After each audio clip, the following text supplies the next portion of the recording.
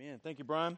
Well, you definitely may be seated and go ahead and pick up your Bibles. Turn to the book of Ephesians if you don't mind. Brian and the band came up here the other night. What was that, Thursday night, Brian, or Friday night? They were going to play a little bit. And they got here at 6:30 and stayed till 2:30 in the morning, jamming and learning new songs and getting ready for the launch. And so we appreciate all the hard work and dedication. And I don't think it was work for them, though. They really enjoyed being up here and playing and worshiping God and learning new songs as well. So we appreciate all their dedication that goes into this. Well, we're looking at Ephesians chapter 3 today. And we started off just last week there with the first section of the book of Ephesians. And just a quick review. It's always good as we're going through a book in the Bible to catch everyone up to kind of where we're at now. If you've just come in and we don't want you just to isolate this one passage out of the Bible, but to kind of see it as a whole. So as the Ephesians chapter 1 started off, we'll just review quickly that our salvation is of God and that we are by nature objects of God's wrath, that we've sinned against God, we're spiritually dead, we can do nothing to right that ship, it is sinking, but God makes us alive, gives us grace, and through faith we believe in Jesus Christ and we are rescued, we're saved, and now we become part of the family of God. And as we progress through Ephesians chapter 2 and on into 3, we see that this is not just a Jewish Messiah, that the Jews, the 12 tribes of Israel, the Jews, the Israelites, had been receiving the prophecies from God, from their prophets, that the Messiah, the anointed one from God, was going to come, that was going to bring about salvation. They had pieced together kind of wrongly that there would be a man. They didn't understand that it would be God and man. And they kind of thought that he would come and rule, right, in Israel. And that Israel would kick out the Romans and they would become the top nation, the top dog in the world. And that would be the Messiah that would come. But that was not the case. This Messiah brought about ultimate and cosmic salvation from sin. It wasn't just from the Romans who were there, but it was salvation from the wrath of God, salvation from sin. As we go through Ephesians, we see that it was not just a Jewish Messiah, but it was for all people, non-exclusive, anyone in the world, no matter what nationality, no matter where you're born. It was for Jews, and then all other people are considered Gentiles. So we see that here in chapter 3. If you have a Bible, it might have a little subtitle right there above chapter 3. It says, the mystery of the gospel revealed. And what is that mystery? Well, the mystery of the gospel, the good news of God. I taught a group this morning and just asked them a flat-out question. What is the gospel?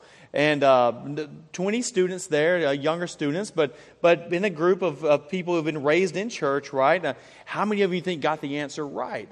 And sadly, no one stepped up. No one got the answer right. And different answers were given, but the gospel was never presented in that group. So what are we supposed to do with something like that? What is the gospel? I mean, the gospel is the message from God, but it's not like one student might say it's the whole Bible. You know, it's the good news, and that is correct. But what is the gospel? What are the ingredients of it? What are the details of this that make it such good news? And that's something we always need to keep in our mind and make sure that we do not forget, make sure our children do not forget, and that we continually re-emphasize and reteach the gospel, the gospel, the gospel. What is the gospel? And at the center of the gospel, it is Jesus Christ. That God has sent Jesus Christ, the Son of God, the eternal Son of God, to put on flesh, that incarnation, to live a life that we could not live, to be absolutely sinless, to fulfill everything that God had commanded, something that we could not do, but yet He lays His life down on the cross. He dies for the sins of all believers of all time. He takes our sin on Him. He gives us His righteous status. He takes our hell for us. He gives us heaven. Our sins are punished in Him. We now receive the blessings of God, and we're children of God. We're part of the family of God, and that this Jesus died, He rose from the dead, He ascended into heaven, and will be the final judge over all mankind. So the gospel is God's saving message that centers around Jesus Christ. So always keep that at the center of everything that we do as a church and even as a believer. What makes you a Christian? It's not just a lifestyle. It's the object of your faith, the one who saves you, which is Jesus Christ. So this gospel, that I just paraphrased in a little nutshell version there, has now been revealed. Okay, now they see. Earlier in the Old Testament, they kind of had imagine a big jigsaw puzzle, 1,000 pieces, and they were piecing it together, and they kind of thought they had it figured out. But then Jesus arrives on the scene, and His death, His life, His resurrection, ascension into heaven, and all of a sudden it's like, wow, now we see the mystery of God has been revealed. And we see that this is the gospel. This is the saving message. It is Jesus Christ. So Paul's making that point here in chapter 3. And also, if you look very quickly at 3 verse 6, this mystery is that the Gentiles, which odds are you and I are, we're not of the Jewish nation, are fellow heirs. Not fellow hairs, all right? Fellow heirs, inheritors, you might say. We're in this family line, members of the same body, and partakers of the promise in Christ Jesus through the gospel. So there is one Savior, and it is for the Jews, it is for the Gentiles alike. And this mystery is what Paul is all about making known now. He preaches to the Jews, right? God calls him to do so. He preaches to the Gentiles also. And God also commands him to preach to the kings, those in high authority, which in God's providential plan, He does so, not in a way that I'm sure He was thinking He would, but He would do so as He is held captive and as a prisoner, He preaches to them. All right, well, let's get moving. That kind of catches us up to date just a little bit there. And we're going to start at verse 14 today and just make it through verse 21. Not that much there, you would think. There's just a few passages there. And then I got to studying, then I got preparing, and I ended up having to shave several pages of notes off because there's actually so much there in these few verses. But let's read them through, then we'll go back through and look at what Paul is saying here. And look what God is saying through Paul. Verse 14, "For this reason I bow my knees before the Lord, before the Father, from whom every family in heaven and on earth is named, that according to the riches of His glory He may grant you to be strengthened with power through His Holy Spirit in your inner being, so that Christ may dwell in your hearts through faith, that you, being rooted and grounded in love, may have strength to comprehend with all the saints what is the breadth and length and height and depth, and to know the love of Christ that surpasses knowledge, that you may be filled with all the fullness of God. Now to Him who is able to do more, far more abundantly than all that we ask or think, according to the power at work within us, to Him be the glory in the church and in Christ Jesus throughout all generations, forever and ever. Amen." Let's pray. God, we thank You for this time we have together tonight to study Your Word and to hear what Paul is teaching and preaching to the church at Ephesus.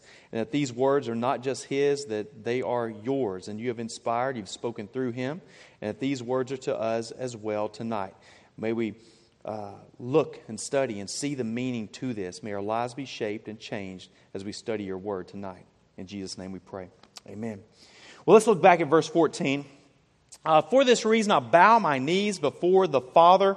What is the reason Paul is bowing his knees before the Father? I kind of covered that in the introduction, but this is one of those statements, "for this reason." All right, if we start right there, we don't really understand what the reason was. And this is one of those statements that's kind of like a therefore.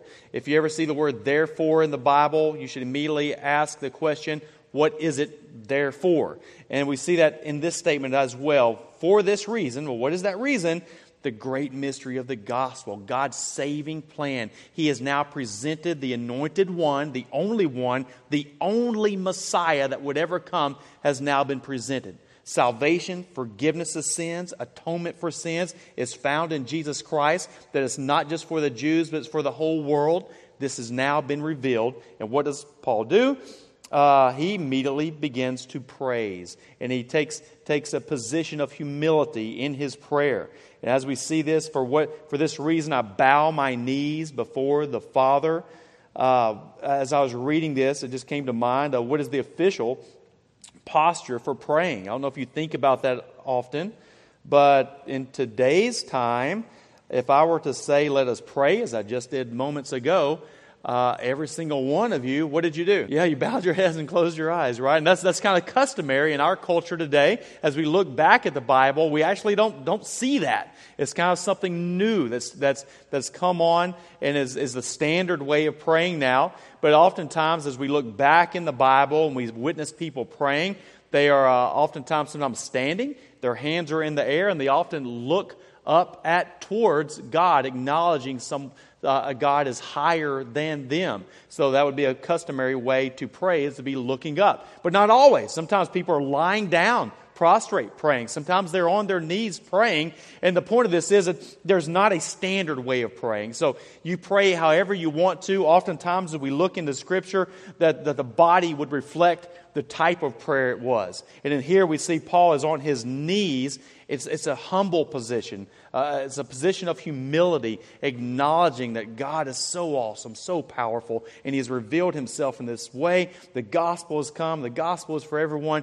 And he bows down and begins this prayer. All right? So you don't have to, of course, bow down. You don't have to bow your head and close your eyes. We think, and I mentioned this a while back, but there's two really good friends of mine who are theologians. One of them is an apologist that travels around and does a great job at that. Another guy's on staff at Southern Seminary. And a couple of years ago, I sent them a quick email. If I ever get stumped, and I do, I said, hey, what about this? Where did we acquire the position of prayer that we have now, head bowed, eyes closed? And they each emailed me back in their own way, said, I have no earthly idea. And one of them said, if you find out, tell me. I mean, it is pretty unusual. But it does look like that it has come from, as Jesus was teaching on prayer, He said, don't do your prayers in public for everyone to see, right? But He says, go into your closet, and there what is said in private, God will hear. And it's thought that atmosphere of being isolated and putting the world away led to, if you're in public like we are now, we say, let's pray, we bow our heads, we close our eyes, and we try to separate the world. So we're not literally going into closets around the church, right, to pray, but we're kind of separating the world from us so we can concentrate. If you're like me, I'm highly distracted, so it does help to close your eyes and bow your head. So next week when I say let's pray, please do not stand up, put your hands in the air, and stare at me. All right, so let's stick with what we've got going here. Bow your heads, close your eyes, absolutely fine. But here's where this opens up. We see Paul is bowing his knees before the Father, from whom every family in heaven and on earth is named. Paul begins this section by referring to God as Father. Again, there's so much actually in these few passages here, but that was a new concept as well. And who, of course, taught the disciples to pray in such a way? It is none other than Jesus Christ Himself. And that we, as believers, as people who have been rescued, as people who have, we'll get to this in a moment, who have been not removed from the lineage here of just Adam, we have a new lineage in Christ, that we're part of the family of God, and that we can acknowledge Him as Father. And some people take it a little possibly too far, saying the word like daddy or something a little bit more nickname-ish to the word father. But the word father here in the Bible is a very esteemed position. It is relational, it is personal, but it's a very esteemed position as well. So that when we pray, we like Paul, even as Jesus recommends and gives us direction also, can absolutely pray to God as our Father, because that is our true family. Our true family is that God is our Father, and we are in the family now of God. Let's look at this also as we see this in verse 15, from whom every family in heaven and on earth is named. If you flip back over just to Ephesians chapter 2, verse 18, maybe one page over, you're going to have to flip on that one. I don't have it on the screen for us today. But chapter 2, verse 18 through 19 says this, for through Him we both have access in one Spirit to the Father. So then you are no longer strangers and aliens, but you are fellow citizens with the saints and members of the household of God. And you'll find that Paul often emphasizes this, that if you are a believer, your sins have been washed away. You have been removed from your natural position of the wrath of God for your sins, the sin you were born with, the sin that you commit, and you're in the family of God. So Paul emphasizes that there in chapter 2. And he emphasizes it even here in this introduction to the second part of chapter 3. He's praying to the Father and acknowledging that he, as well as many other people, not just the Jews, are part of this family of God. Quick question, are people naturally born into the family of God by birth? Today's society would definitely say that, oh, yes, people are good enough and we deserve it, etc. And we definitely deserve that. We can do that. And it's more of a natural thing that our society will say that you just, yes, you are and you can and you have that ability to do so. But if we look at God's Word, by nature, our natural position, Ephesians was telling us just earlier, is not that we are born receiving the blessings of God. But we're actually by nature receiving the wrath of God. And we would for all of eternity unless we are born, what? Born again, right? John, I'll just read a few of these. John chapter 3, have it on the screen, 6 through 7. Remember the question we're answering. Are people naturally born into the family of God by birth? John chapter 3, verse 6 through 7. That which is born of the flesh is flesh, and that which is born of the Spirit is spirit. Do not marvel that I said to you, you must be born again. And the distinction here is natural versus supernatural. In order for a person to be saved, it is not just their natural inclination as they go through life, but there is a supernatural move. There is God sending the Holy Spirit, the conviction, the regeneration that equals salvation here. You must be born again. You can't just be a child in the Christian home and that count for you, right? Individually, we must be born again. John chapter 1, verse 12 through 13. But to all who did receive him, who believed in his name, he gave their right to become children of God. So those who become children of God are those who believe in him. Verse 13, again, this is a supernatural birth. It says, who were born not of blood, nor of the will of the flesh, nor of the will of man, but of God. And again, we see this supernatural union that God rescues, God saves. You're in his family. And this is this beautiful thing of adopting us into his family. Not because we deserve it, not because we earn it, but it is just a rescuing. It is a saving. And it is purely on what? God's grace. And that's the title of this series that we're going through, God and Grace. Romans chapter 8. Verse 14 through 17 says exactly that. It says, for all who are led by the Spirit of God are sons of God. All right? Believers. We are in that family. Verse 15. For you did not receive the spirit of slavery to fall back into fear, but you have received the spirit of adoption as sons. Again, this family is emphasized over and over and over here by Paul, by John earlier, by Jesus Christ here as well. We are in the family of God. He says, by whom we cry, Abba, Father. The Spirit himself bears witness with our spirit that we are children of God. And if children, then heirs. Heirs of God and fellow heirs with Christ. Paul is basically just saying here that, yes, this is our family. God is our Father. And this is what we are a part of. This mystery has been revealed, and that through Jesus Christ, we have this ultimate unity. We covered it a couple of weeks ago, but this can cause churches to come together. A group of the most eclectic people you could imagine can come together on Sunday for the purpose of worshiping and praising God and hearing from God's Word. You could have the supreme jock of the world come in and worship God with the supreme nerd of the world, all right? Because what they have in common is not the football, it's not the computer games or whatever it might classify this person over here as someone would think of him as a nerd. What they come together as is what?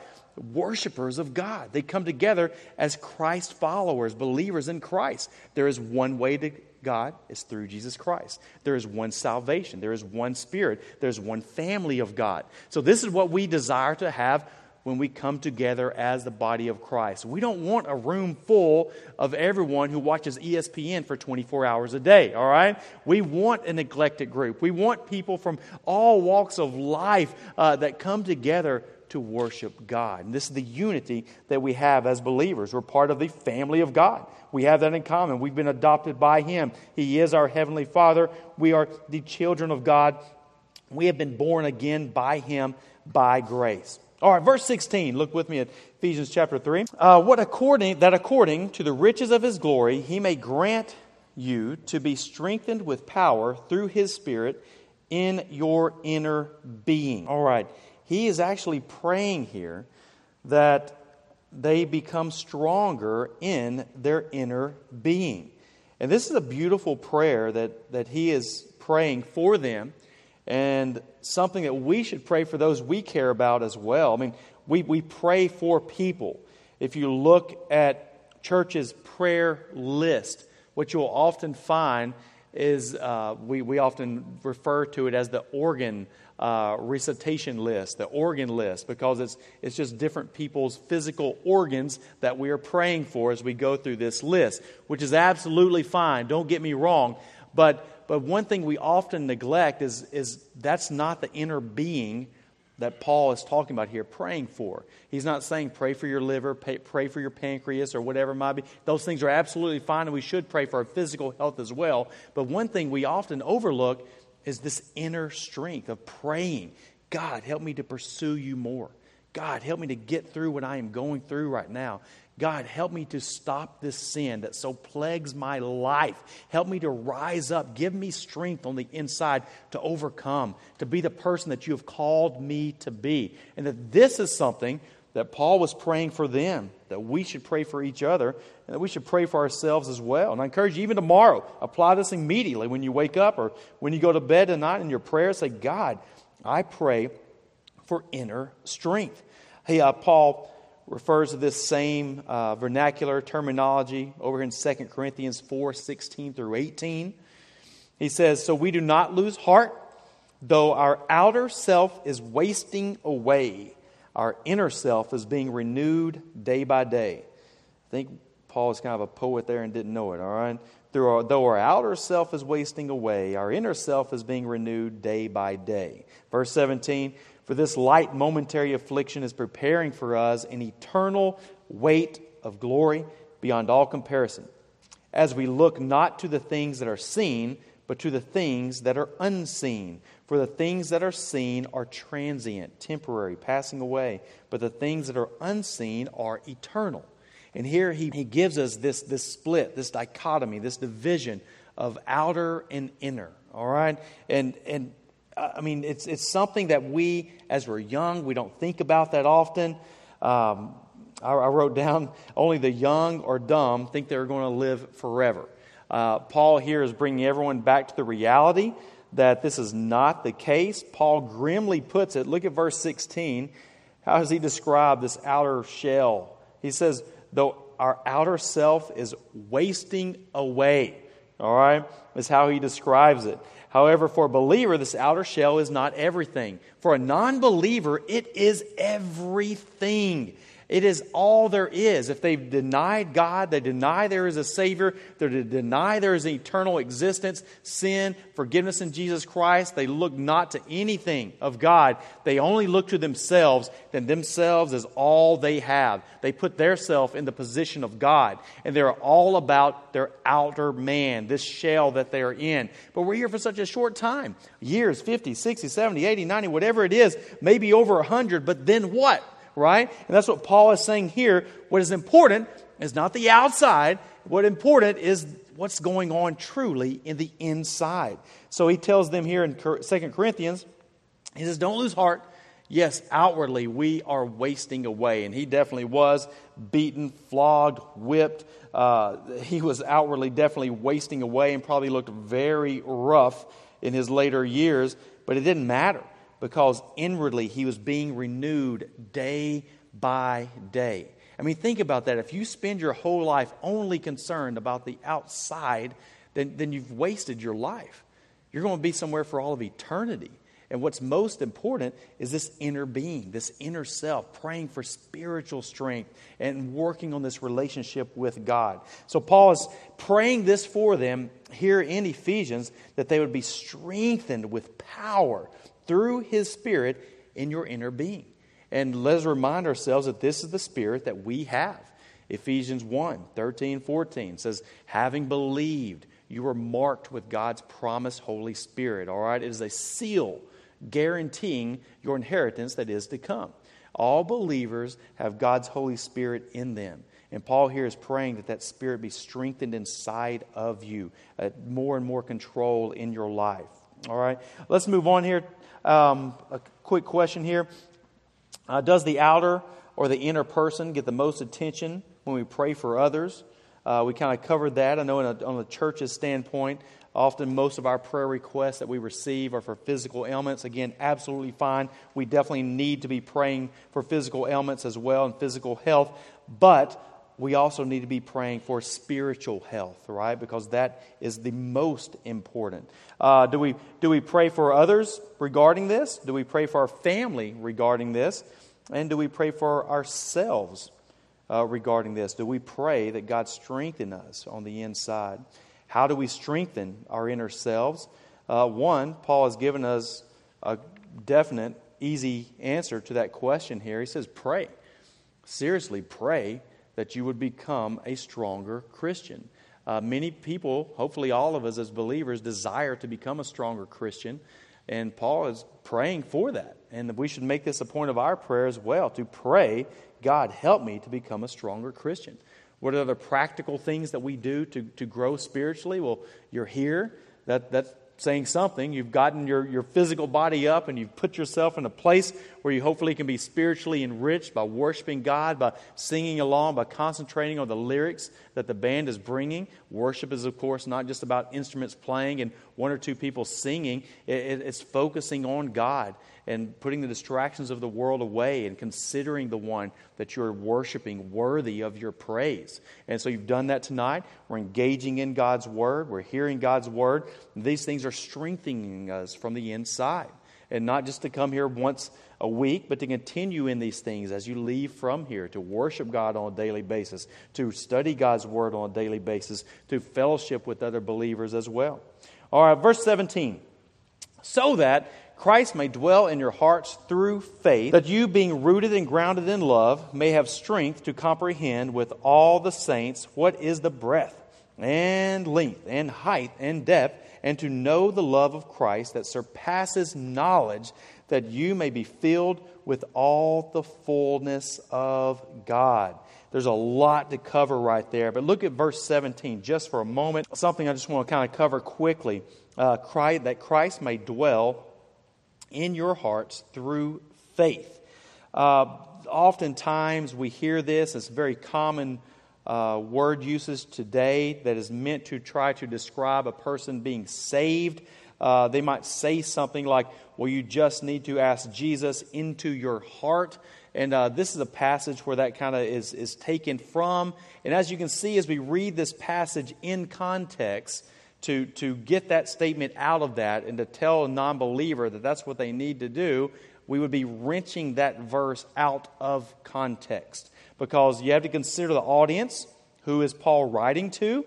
If we go back to Ephesians chapter 1, we see that that it is to believers, to people who are already saved. The word he uses here is to God's elect. All right, they've been saved. They are believers already.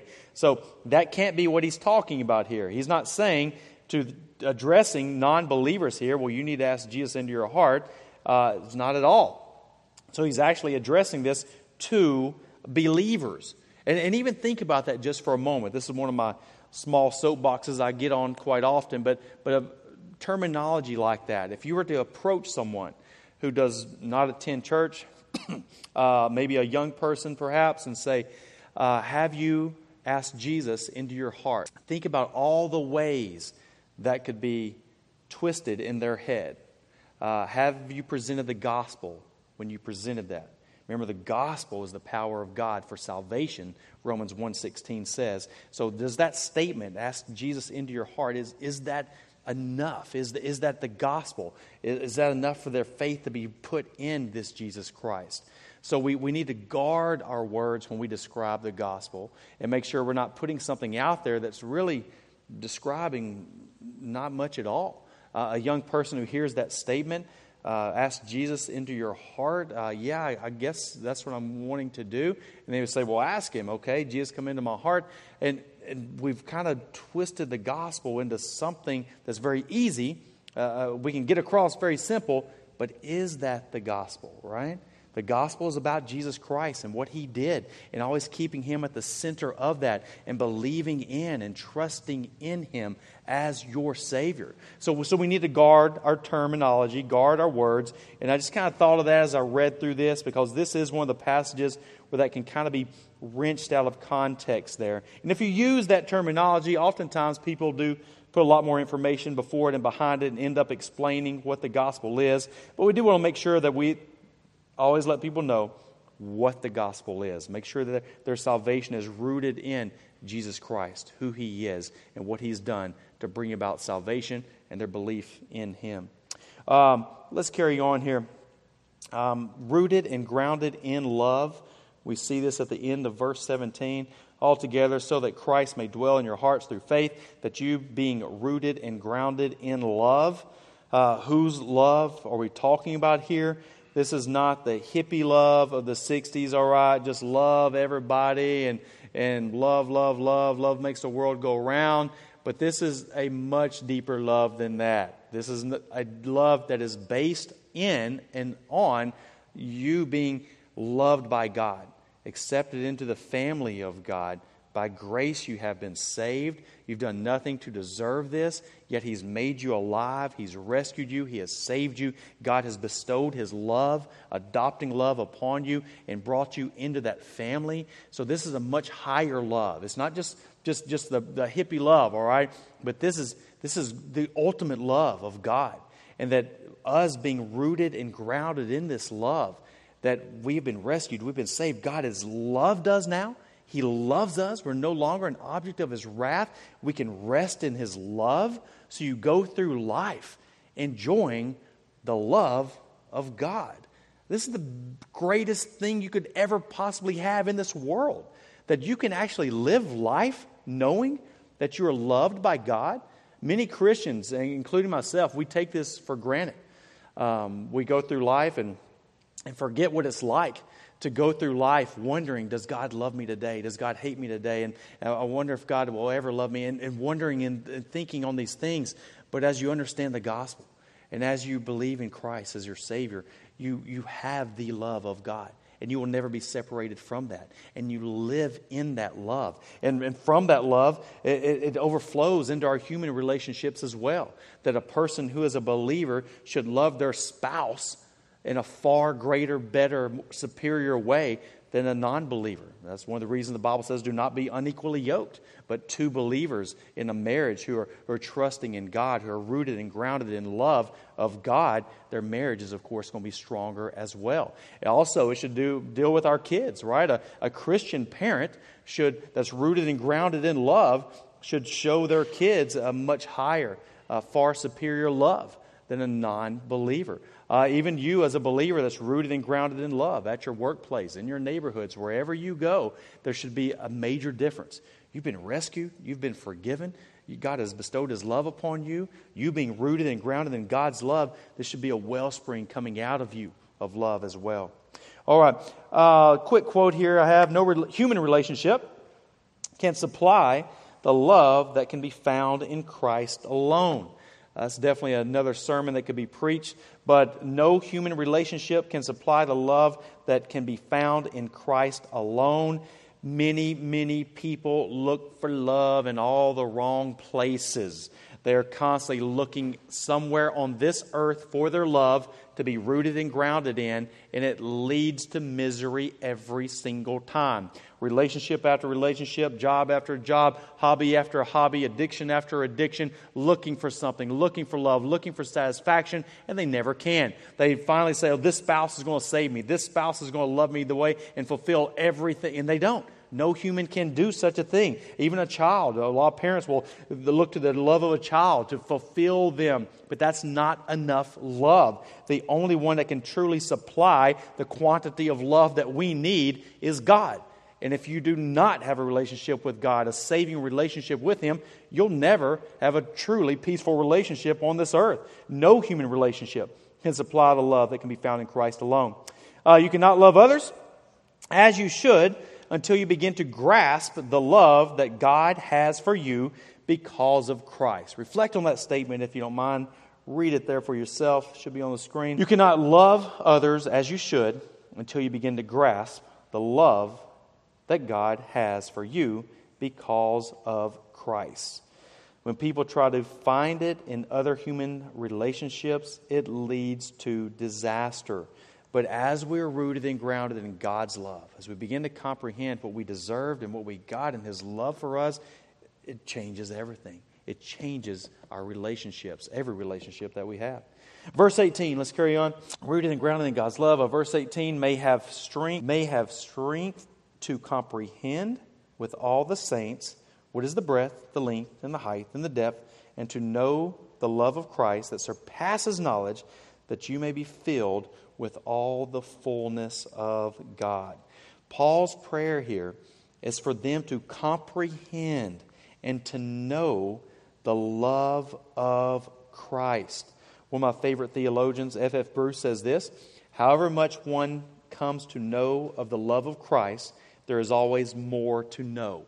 It is inexhaustible. And that's what we see here. He says, though, he prays, part of this prayer is that they may have strength to comprehend, verse 18, with all the saints, what is the breadth and the length and the height and the depth. It's inexhaustible. And to know the love of Christ that surpasses knowledge, that you may be filled with all the goodness of God. And here he's saying, focus on, meditate on, concentrate on, bask in this love, and realize how big this love is. The God of the universe, the God who spoke, even though we have sinned against Him, has graciously saved us, rescued us, bestowed His love on us. Get your mind around this grace of God, and it changes everything. But this love of God is inexhaustible, and we never can get our minds all the way around it. You see this in verse 19. He says, know the love of Christ that surpasses knowledge. And what does he just? He says, know something that is beyond knowable. What he's saying is know it as much as we possibly can. Get in here, study God's Word, bask in His love, grow in this relationship, but understanding that you'll never understand all of His love that He has bestowed upon you fully. But the more that you understand it, the more everything is changing in your life. Look with me at Romans chapter 8. Keep your spot there, but turn over Romans chapter 8, verse 31 through 39. Romans chapter 8, verse 31 through 39. The moment I read this passage here in Ephesians, I was immediately in my mind taken over here to Romans chapter 8, 31 through 39. It's very similar as Paul writes over here as he speaks of the love of God for those who have been rescued by Jesus Christ, those who have been saved by Him. They're in the family of God. And he talks of this love.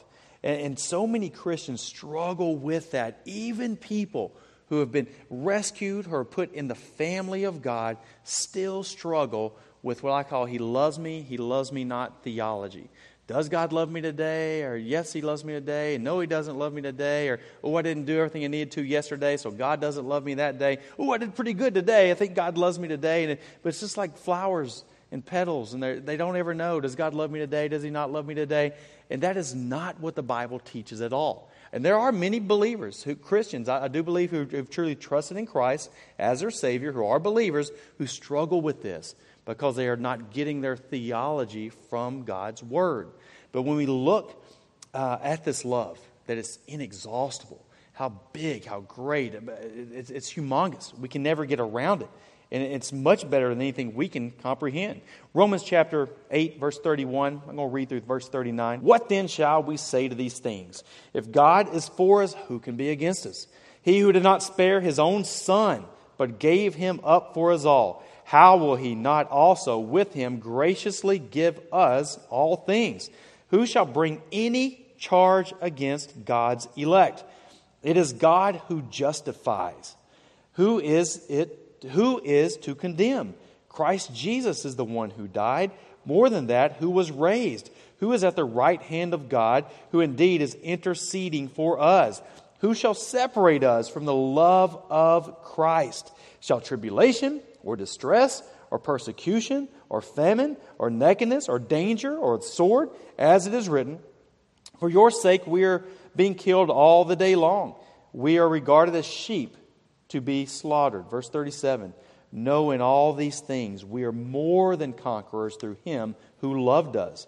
For I am sure that neither death, nor life, nor angels, nor rulers, nor things present, nor things to come, nor powers, nor height, nor depth, nor anything else in all creation will be able to separate us from the love of God in Christ Jesus our Lord. If you don't have that highlighted already, at least highlight verse 38 and 39 in your Bible. Make a note of it. Look back on this when you're feeling like He loves me not, He loves me not. No, rest in this.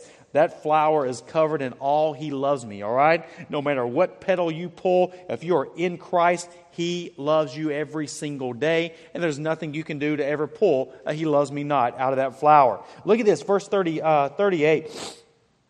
Neither death nor life. So nothing in your life can separate you from the love of Christ.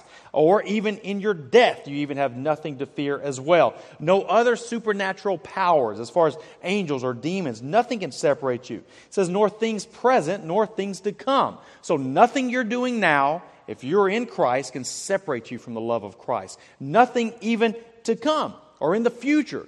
People often, I wonder if I'll actually make it to heaven, Nothing in your future is going to separate you if you're in Jesus Christ, if He is your Savior. Nor any powers. Here He kind of just gives a blanket statement. If I've missed something, and you're thinking of something I have not mentioned, I'm going to include it in here. Nor any powers. So nothing can separate you. Verse 39, nor height, nor depth, nor anything else in all creation will be able to separate us from the love of God in Christ Jesus our Lord. So we see that over here in Ephesians. He kind of picks up on that to comprehend how wonderful this love of God is, that we may be strengthened in it, bask in it, understand the love God has for us. Let's continue back to Ephesians. Flip back over if you don't mind. Chapter 3, verse 20. Now to Him who is able to do far more abundantly than all that we ask or think, according to the power at work within us. This is a beautiful statement here, that this unity that we have in Christ, it's actually, we often think of God only being there and out there, but this unity of salvation is a bizarre, complex, it boggles our mind, that it's not just God there, but it is God here. That we have the indwelling of God's Holy Spirit in us when we are saved. I'm going to say this passage one more time. I can't get around it. But Ephesians 1:13 through 14, listen closely. In Him you also, when you heard the word of truth, the gospel of your salvation, and believed in Him, were sealed with the promised Holy Spirit, who is the guarantee of our inheritance until we acquire possession of it to the praise of His glory. That there is this imparting of God's Holy Spirit that connects you to God. He does not lose those who are His. And that His love is in us, is part of us, that we are His. And it's a guarantee. It's of our inheritance that is to come. And God's Holy Spirit is at work within us. Philippians 2, verse 13 and 14. I'll just read this for you.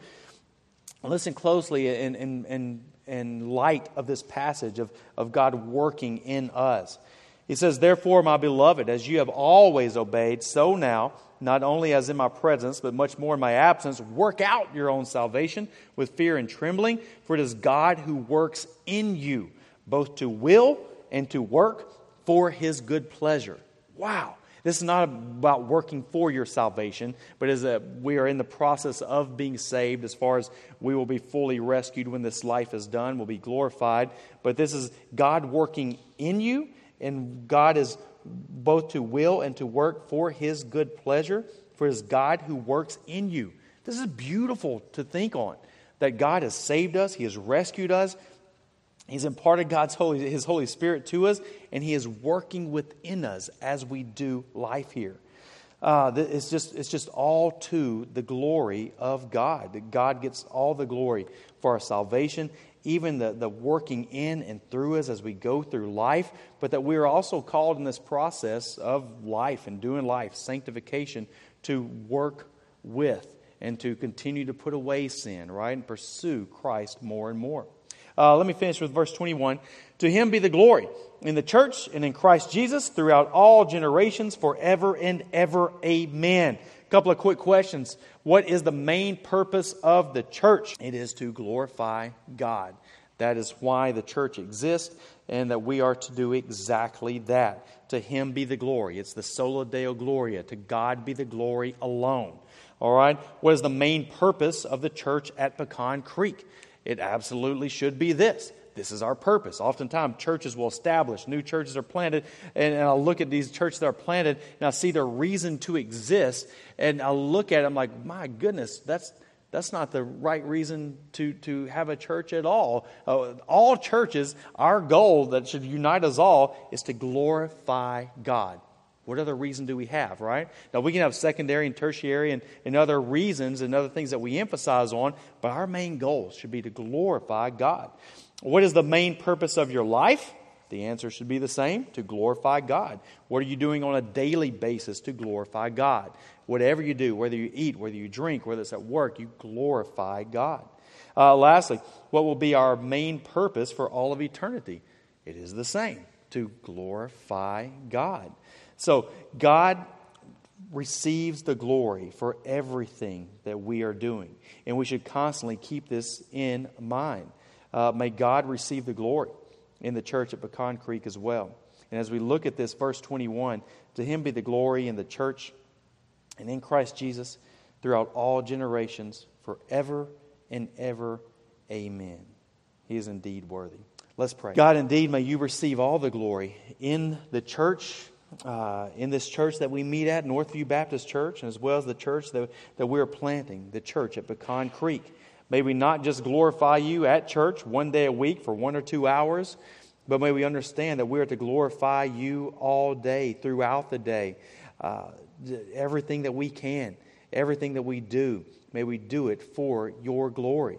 May we understand this love that you have for us. May we bask in it and just try to get our mind around it some, even though we can't know it all. But may we just bask in this, that nothing can separate us from your love, that you've bestowed it upon us, and you'll never remove it. That all who are in Christ, all who have trusted in the gospel of Jesus Christ and trusted in him and him alone for their salvation, they've been rescued. And that love will never, ever go away. It will never get less. And may we understand and live in the wondrous love that you have for us. In Jesus' name we pray. Amen.